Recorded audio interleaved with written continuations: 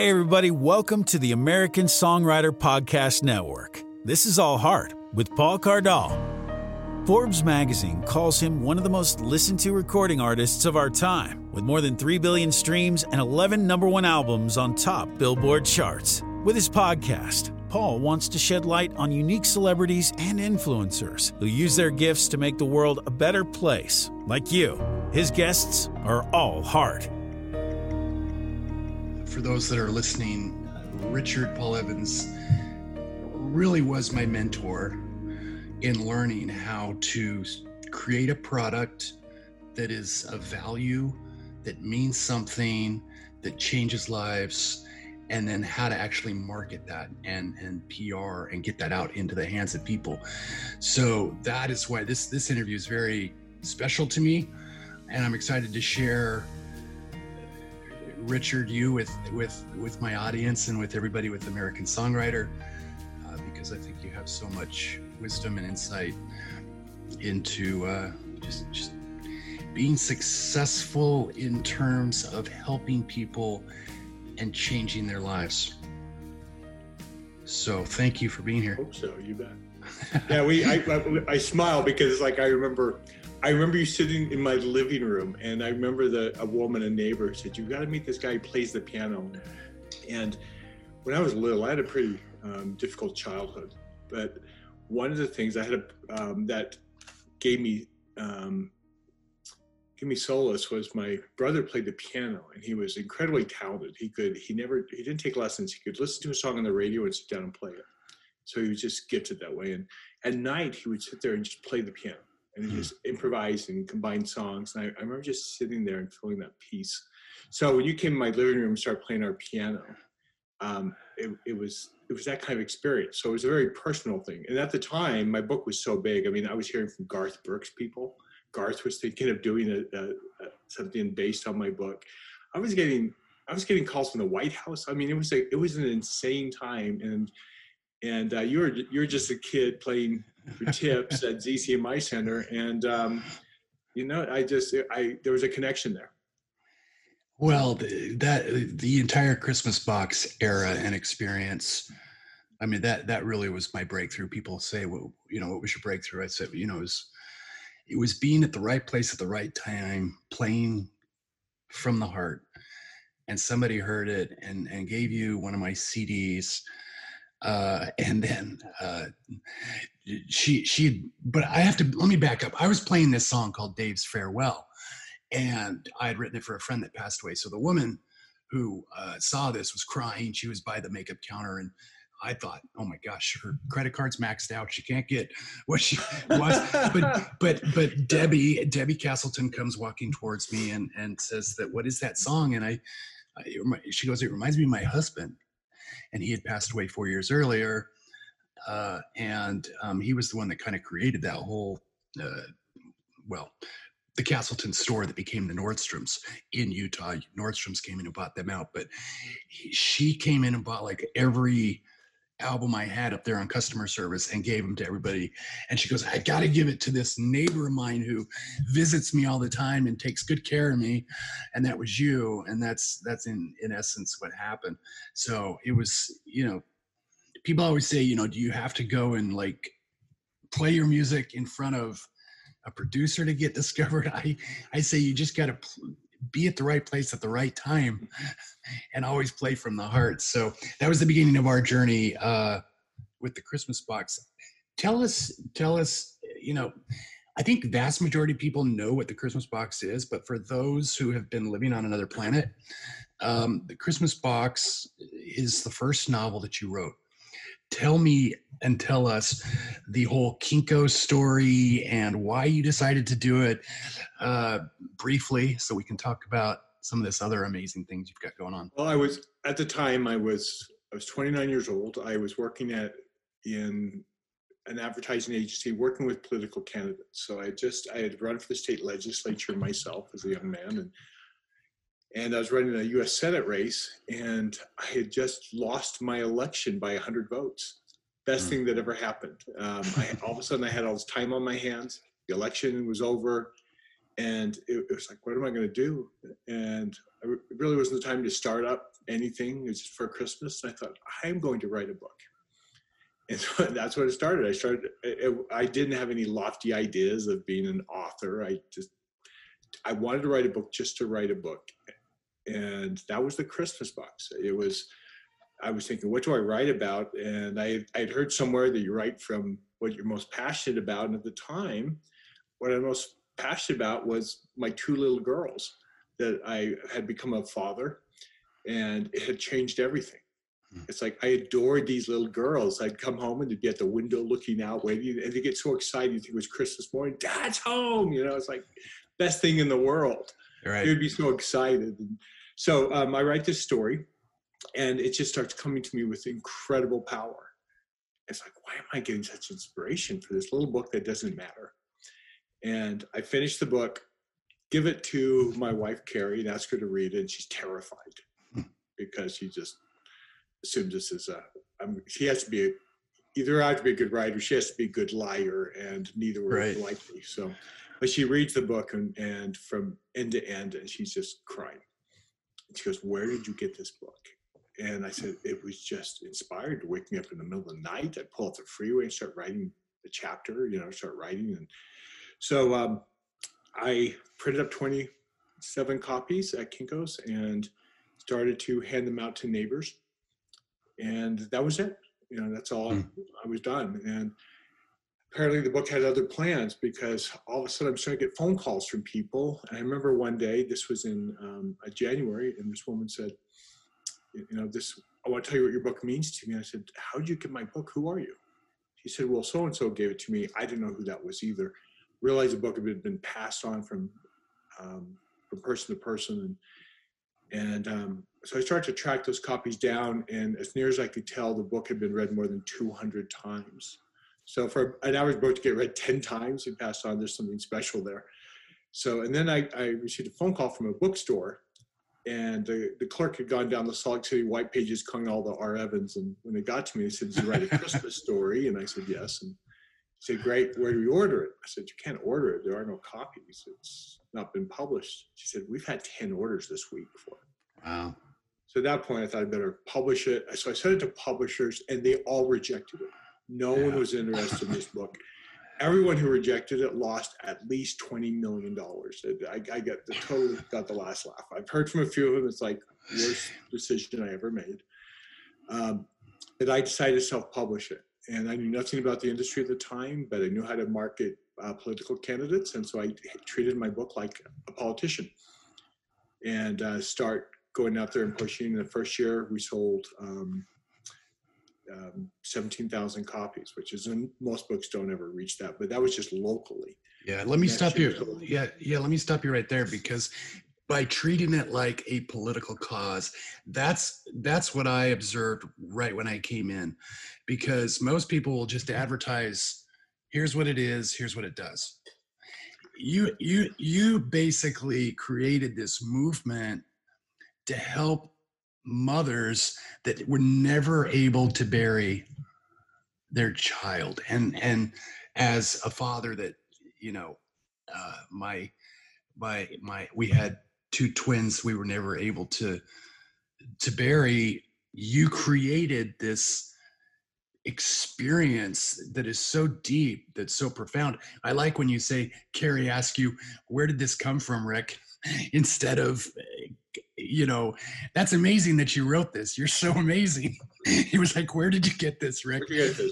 But I love that, because what it teaches people is that when you have something that you're passionate about, you need to share it in that way, as a cause, a political cause, not just something to put some more money in your pocket. It has purpose. So that's one of the first things I picked up on. The book was magical, and that's the important thing. When you find magic, and we don't often in life, but when the time comes and you do find magic, you make the most of it. Yeah. And so that's what I did. And so it just kept growing. People kept asking for it. And so I self-published it in 1994, and, just fools rush in, right? I went out and printed up 400,000 copies. I had no idea. I mean, I was taking every dime I had and putting it back into print. And I got one of my candidates to fund, to actually guarantee the printing. and printed up 400,000 copies, not knowing that, not realizing that there's, that chances of that happening are like being struck by lightning. But 400,000, sorry to interrupt you, but 400,000 copies, that's insane. That's insane. Like, maybe out of 2 million books written every year, there's probably 6 of them that do that. Yeah, that's why I'm sitting here going, oh yeah, I just printed up 400,000 copies. You knew there was a demand, but it's like, I'm going to go, you mortgaged your home. No, not for the book, but we used every dime we had. Oh, wow. Wow. Every dime. So what I did, because the campaign we had just done, I just won it, we were able to get, do okay financially with it. And so, but I did the math. I mean, I remember sitting in this really fancy restaurant in New York, and Jack Romanos at the time was the head of Simon & Schuster Global. He works with Paramount. He was huge, right?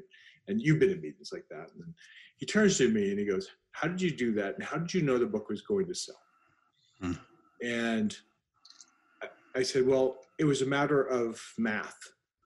I saw how many, if I put this many books in an area, how many would sell, how many it went viral. And this is before social media.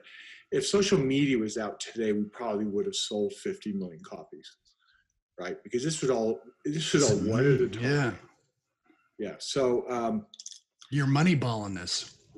Yeah. It was just, I just did the math on it. And, I said, frankly, I was disappointed because the sales were half of what I thought. He just shook his head. He goes, you paid off a $4 million advance in 2 months.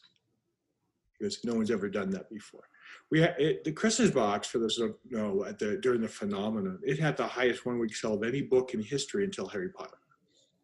Harry Potter actually got up to that level, but up to that point, it was like 10 times what John Grisham did. That's and you were self-published in the beginning. I mean, you were self-published. I was self-published. And these other people had the backing of all these, mega PR people and the marketing and the distribution.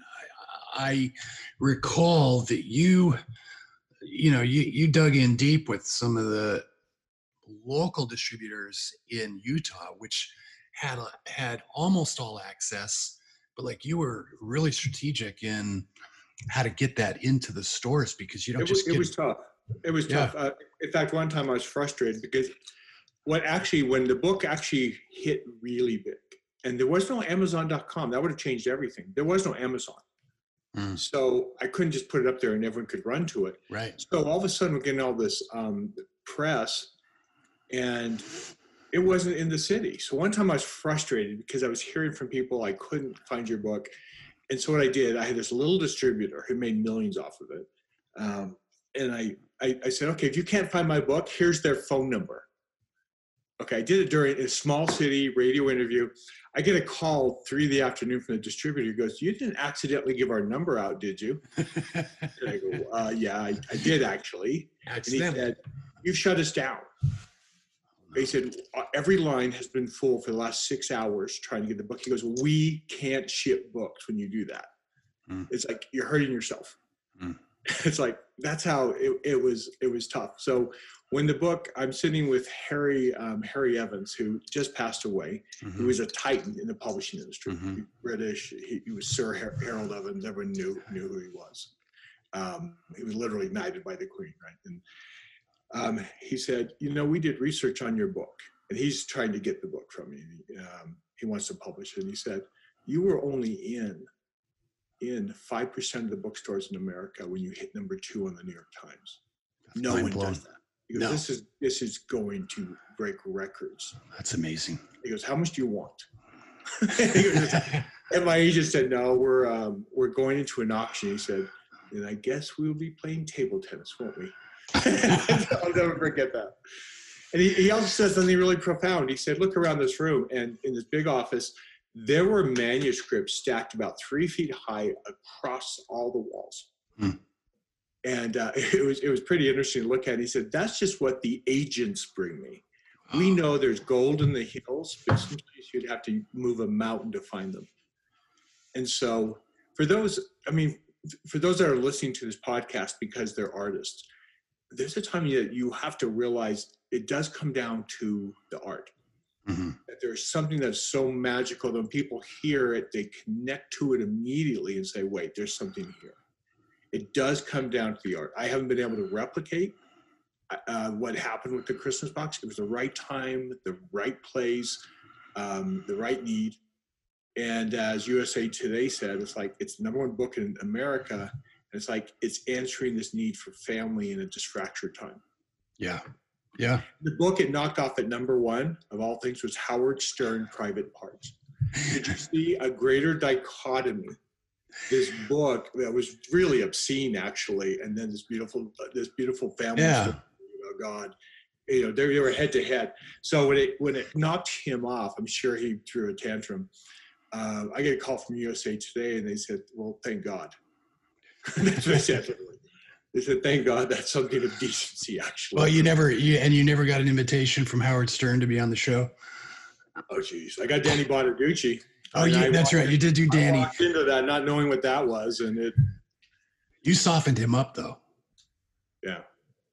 Yeah, that was the end. He basically told me he beat up Donny Osmond, broke his nose, asked his big woman with him if she thought I was cute and wanted to go back to my hotel, just like Oh, man. Oh, man. And then the last thing I said is, look, Danny, I mean, I know you're flippant, and I said, but this book is healing for people who have lost children.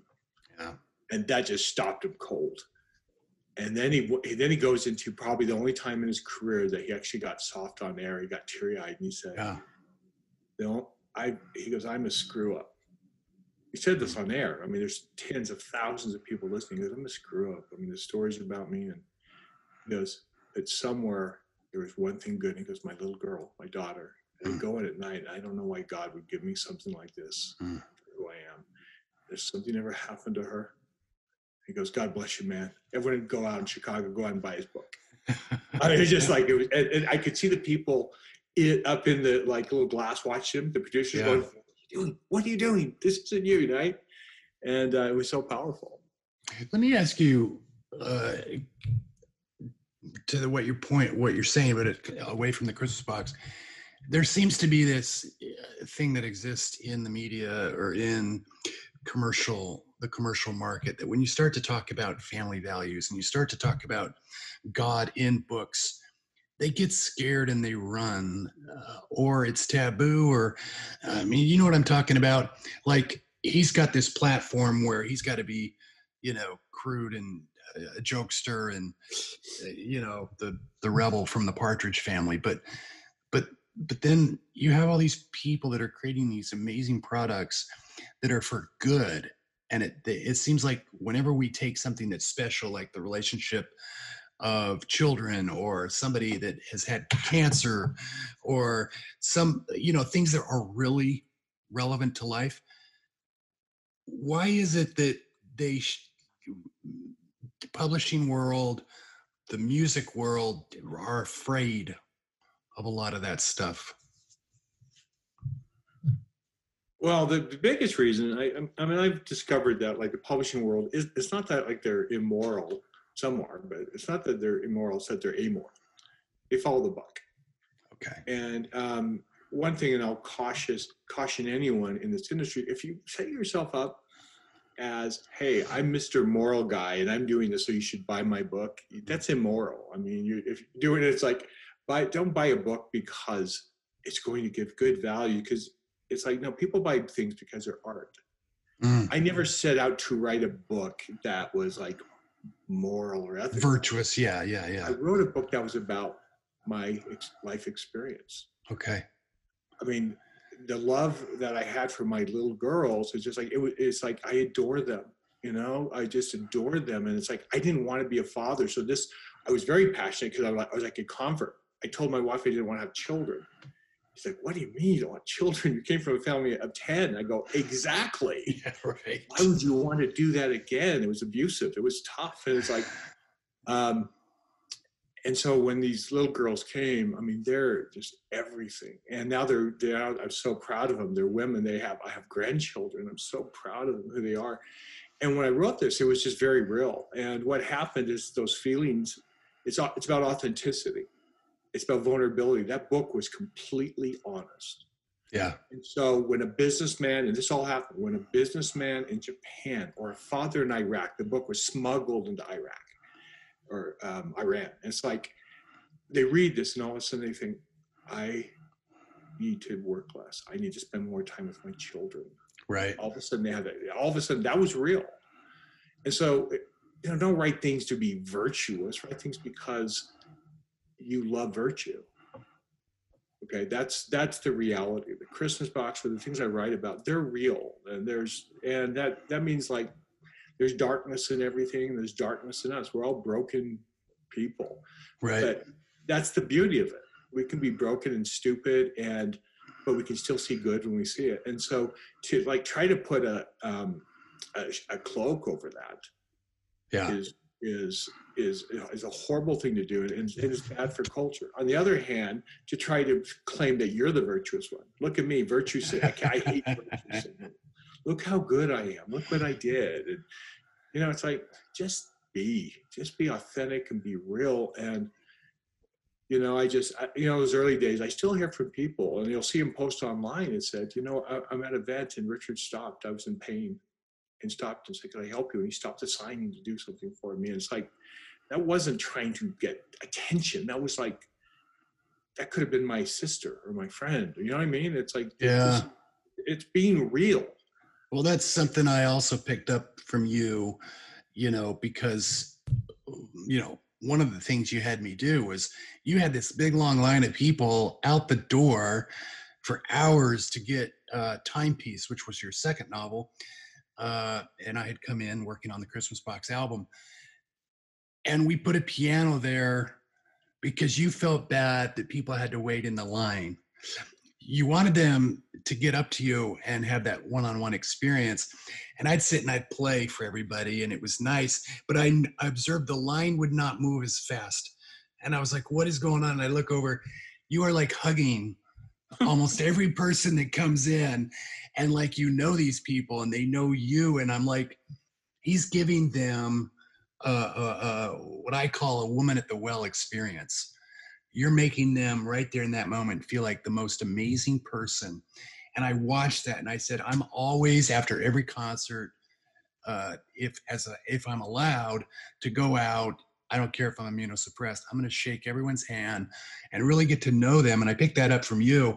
And it's the most rewarding thing in the world, because I could have these meet and greets that are like, $100 a person here. I said no, because I want that one-on-one like you've had and you keep having with your customers. So that's another thing I picked up on.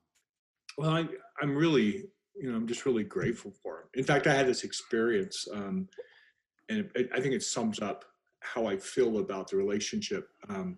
When my daughter Allison was a teenager, and she's, by the way, she is a nurse, she's getting her doctorate right now, and she's amazing. She is an amazing person.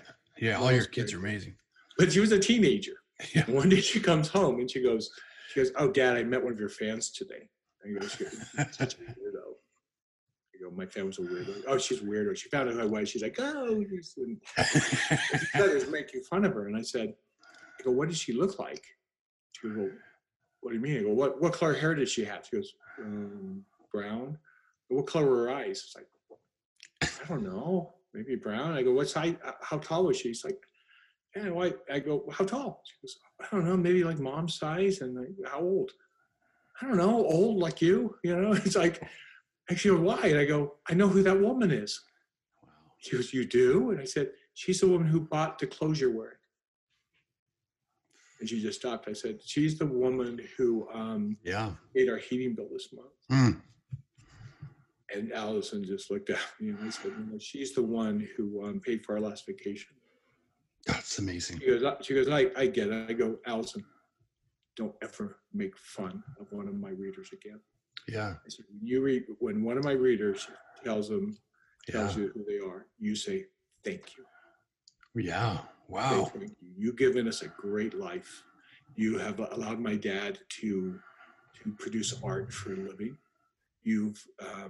You've paid for our schooling, and I just really am grateful for you." That's so beautiful. He goes, "Okay." And and Allie is really grateful, but I mean that from the bottom of my heart. Yeah. I made a rule years ago. It's like, I will never, if someone comes to a signing, and sometimes people run up and you know how it is. The weird things happen when you're working with crowds. But I actually chased someone out from a signing out to the parking lot because I didn't have eye contact with them. They kind of got their book after waiting an hour. They got their book and left, and they didn't have an experience. I just told my staff, stop. That woman did not even get to see me. I didn't say hi to her. That is not okay. I'll be right back. And the line just stopped, and I ran out. I said, thank you. That's the hardest. That is the hardest. That is a painful feeling when you're watching your fans come to you and you're going to sign something, and then it's like you watch them get, and then they leave. And yeah, you got to go after that person because they need to know that you care about them and that you love them and that they are doing all that stuff. That's, yeah. And there's a great karma to it. One time I was at a bookstore in Alabama, and I'm walking to the store and I see a little boy holding my Michael Vey book walking out, and with his mother. And I looked at him, and I stopped. I had the entourage with me. I stopped, and I go, "You're going the wrong way." And she looked up and she goes, "Oh, you're Mr. Evans." And the little boy said, she goes, "They kicked us out of the store." I go, "They kicked you out?" He goes, "Yeah, they said we can't come in because we bought the book somewhere else." I said, "Did they?" I said, "Well, guess what? We're going to have a private signing." I go, "What's your name?" And he's like, "Jack." I go, "Okay, Jack, we're going to have a private signing right here with you." Okay. And you know what, you see the tears in the mother's eye. I mean, it's just like, I'm a dad, I get it. Yeah. And then what happens, then she posts it online, it goes viral, and it's like, well, I didn't do it for that. I did it for Jack. And that's right. I actually really did it for the mother, because as a parent, nothing hurts us more than seeing our children disappointed. And so it's that, after 25 years of doing that, it's like you have people who will take a bullet for you. Yeah. And which makes me even more grateful and love them more. So I see it as a real family, as a community of my readers, and I can't, I'll never be able to repay them for what they've done for me. You are coming up, I think, on 25 years as an author. Or are you a little past 25?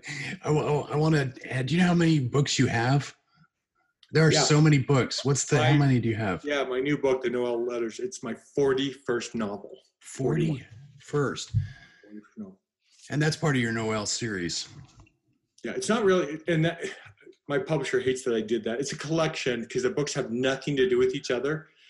So people come on, it's like, do I have to read the other 3 books? They have nothing to do with each other. I'm just grabbing the name Noel. Before that was Mistletoe. They said, please don't do that again. So but what's this one about? Because I mean, you've had so many. One of my favorite books that I think tends to get looked over is The Looking Glass. Obviously, because I scored music, we did an album for it. But that was one of my favorite stories because I'm a Man from Snowy River guy. I'm a somewhere in time person, and you created this like 19th century. That was fun, yeah. That was such a great story. An Irish heroine named Quay. Yeah, that's the one. And I wanted that as a film. It's still sold 1 million copies. I mean, it was still really big. Oh, well, I'm sorry. Oh, geez, but that's the one I was like, man, that would be an amazing movie.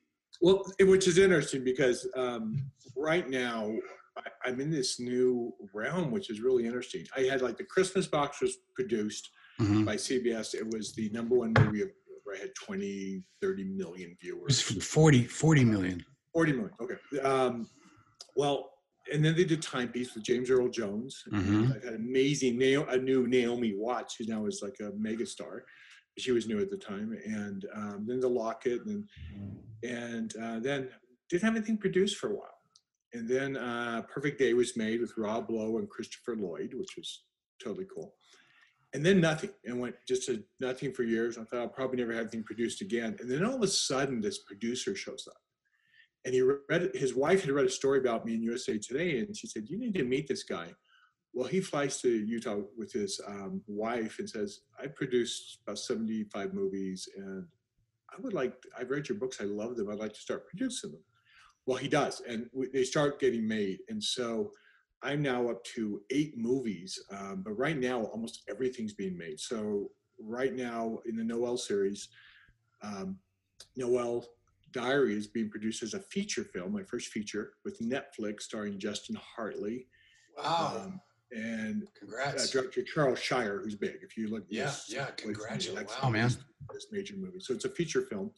Then Noel Strangers are being pitched to Hallmark right now. Noel Letters, or Noel Diary, or Noel Street. There's 4 Noel books. Noel Street, I get a call from this producer. He goes, hey, there's a lot of buzz about you in Hollywood right now. And this guy, he said the name, he goes, have you ever heard of the movie Pretty Woman?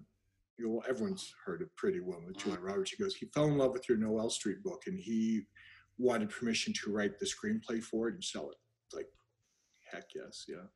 So that's happening. And then Noel Letters, I've already heard from a producer. So and then I have 2 producers who have come about wanting to work out a deal and do a TV series. So much is happening right now. It's crazy. I don't know why now. Noel Letters, it's a standalone book. It's the one that just came out. It's my wife's favorite of my 41 books. We've heard a lot of good things about that. There's been so many anxious comments of people that want to read that. So yeah, I mean, I'm excited. I'm excited to read that one. So many of our listeners are trying to do music, are trying to write books. You've been very successful at surrounding yourself with a team of people. What do you look for when you're trying to gather your team to help propel these things, and then how do you maintain motivating them? Oh, it's like my assistant Diane's been with me for 12 years. My first assistant, Celeste, who I wrote my book Finding Noel about, she is now taken over at the Christmas Box House as executive director. And I just thought, I was talking to her this morning about some really cool things that are happening. And I thought I go, you are so smart. You have really grown. And she said, well, you taught me when I was young. I was 21 when you brought me in. And so what I look for is someone, first of all, they have to care. They have to be passionate. If they're not passionate, then there's no point. If they don't believe in what you're doing, and then you don't want to be there, because you have to believe more than the success, because you have to keep giving and giving and giving, and you're going to be exhausted sometimes. And so my assistant literally said to me last week, she goes, I don't really need to sleep. I go, what? I go, yes, you do. And she goes, no, I just want to do this. And as long as I have a couple hours a day to exercise, it's like, oh my goodness, I'm so blessed with hard work. And that's the other part, the other thing, passion and work ethic. And so my assistant was a country girl. I was doing construction work as a kid. I was doing construction work since I was 9. And so one time, Carolyn Reedy, the president of Simon Schuster, said in the cover of the Wall Street Journal that Richard Paul Evans is our hardest working author. And that actually, to me, was a compliment. Not our best writer. She said, our hardest worker. I go, to me, that was more of a choice. Writing was a gift from God. That was something that just came to me. But working hard is a choice every day. It's like, what more can I do to share my art? You've been fortunate, because I know the people that that you've surrounded yourself with, and they're all very intelligent, strong women. And I love the fact that you hire women because they get the job done. Celeste, now she's the executive of the Christmas Box House. And I want to talk about the Christmas Box House because this is a shelter early on that Richard and everybody with the Christmas Box Foundation, which is a foundation you set up so that you can help children who have been abused and slow the process so that it's less frightening for the child who has to be removed from a domestic violence situation. And you can correct me if I'm wrong, but that's absolutely right. Great. It's remarkable. I've been down there. I played the piano during the holidays down there. And where did that idea come from? And in essence, how's it going now? Because that's amazing. I smile because I'm having so much fun with this right now. I feel like I just took the Ferrari out of the garage and cleaned it up, and it's running great. Well, because it's seriously, it was kind of, we've helped more than 125,000 abused children. And that's a lot of kids. That's like stadiums and stadiums of kids. And when we started, it just about killed me. The first 4 years of the Christmas Box House was no fun at all. Okay, it just about bankrupted me, and we had very spiritual experiences that kept it going, but it was constantly just on the ground. I was funding everything, and things were, we're talking about millions of dollars. And so it just about bankrupted me. And it was one of those experiences that's like, why did I do this? And it's like, no, you did it for the right reasons. Just hold the course. In fact, at one time, the board, I walked into a board meeting and they said, my dad, who was on the board, said, I'd like to make a motion before we start. I said, yes. And he said, I'd like to make a motion, we shut everything down. And what? He goes, this was what you came in for, it's bankrupting you. And I said, we just shut everything down. And it's like, do we have a second? And I go, wait, are you all in on this? And most of them are there. I go, just a minute. And I go into, I'm in my office. I go out of the boardroom. I go into a utility closet and I kneel down next to a water heater.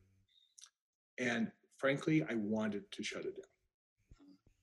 Okay. Everything my dad said was true. There was we had this motto, no good deed goes unpunished. And I knelt down. I said, can I be done? It didn't work. Can I be done?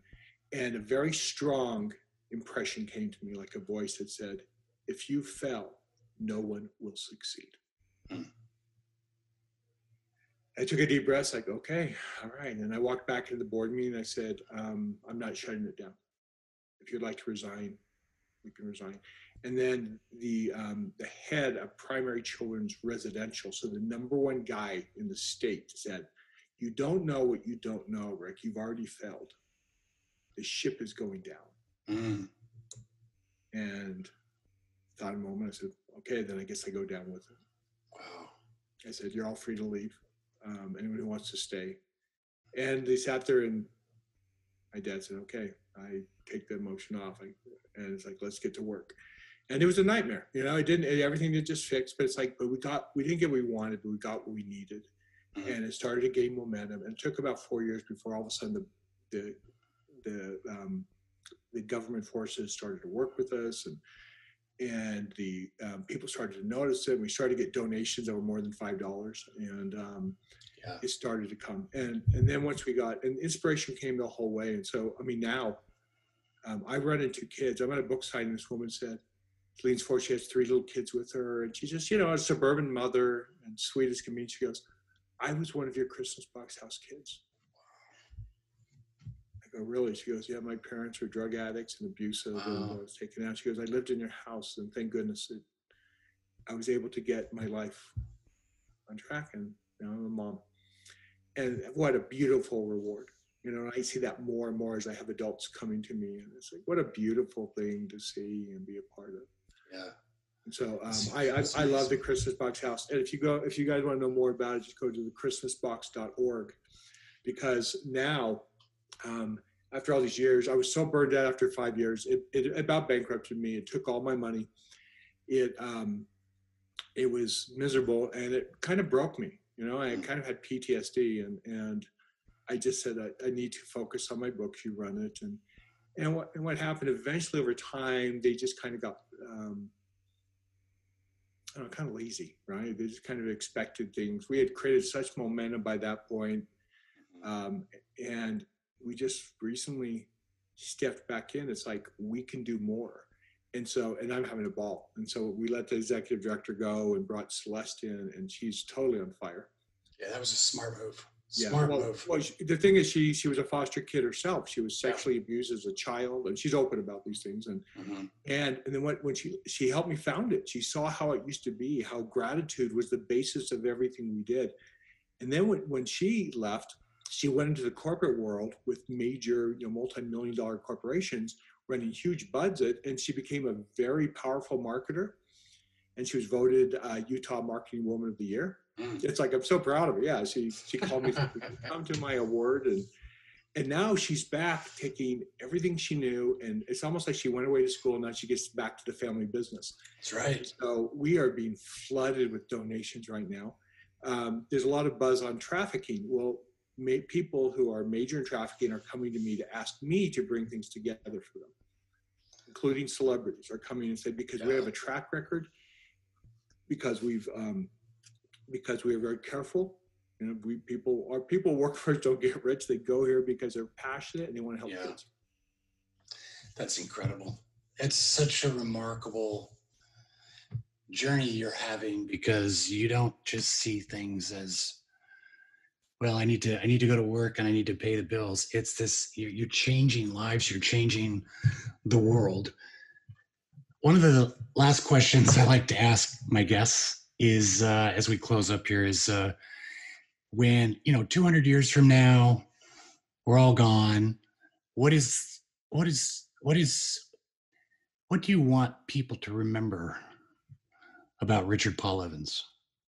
What is your legacy? What do you hope to leave behind? I guess the reality is, in some ways, I don't really care, because by that point I'll have moved on to the next adventure. Wow. And whatever God has in store. There are things, I think one thing that might be weird is the angel statue became real. The angel statue in the Christmas box is real. There's now 150 monuments around the world. And people are going to find this. They're going to find these angel statues. It's like, what is this? They're all around the world. Someday they're going to say, where did this come from? So, I think about that as a curiosity. But the truth is, that's brilliant. I'm not stacking everything up on this life.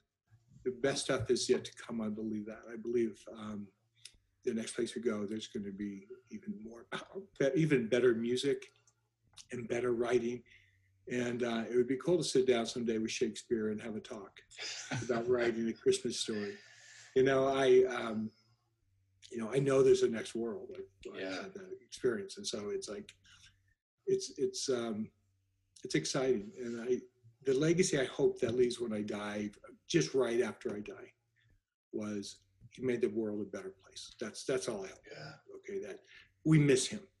Yeah. So as Dickens said, that even the undertaker mourns. I've recently seen some people who have passed away, and people were glad. People celebrated their death, and it's like the best endorsement I have about me, Paul, and as you know, it's my kids like me. They like me. I flew to Texas the other day because my daughter was homesick. She needed her daddy. It's like, my kids like me. My wife likes me. And that's the hardest thing to do, because that takes full time. It also takes completely removing the ego, which is what drives so many people who are so disassociated. And I'm thinking about those statues, because those statues that are everywhere, and I've gone and been there thinking about my twins that I lost. And I remember, way back when, before I'd even heard about you, I started, this was 93, 94. I started having these dreams about angels. And that's when I would go to the piano and try to mimic the angels. And that ended up being Jenna's Dance on the Christmas box. Jenna's the name of your daughter. She's also Jenna Welch. She's also a writer. Check out some of her work. Really good. Yeah, she's a major writer. She's with Simon Schuster. So, but Rick, thank you so much for joining us. People can find you at richardpaulevans.com, and your books are pretty much everywhere. Is there anything else specific we want to share with people? Yeah, we didn't say that much about it, but Noel Letters. It's a story about forgiveness. And if I were to put a Bible verse, I would say John 8, the truth will set us free. It's about a girl coming back to see, or a young woman coming back to see her father because he's dying. He dies before she gets there. But they're estranged. She hasn't talked to him in 10 years. And she starts to unravel what actually happened and finding the truth. And I think it will inspire people. What is the truth? So I hope you enjoy it. I would love that. Thanks for being here.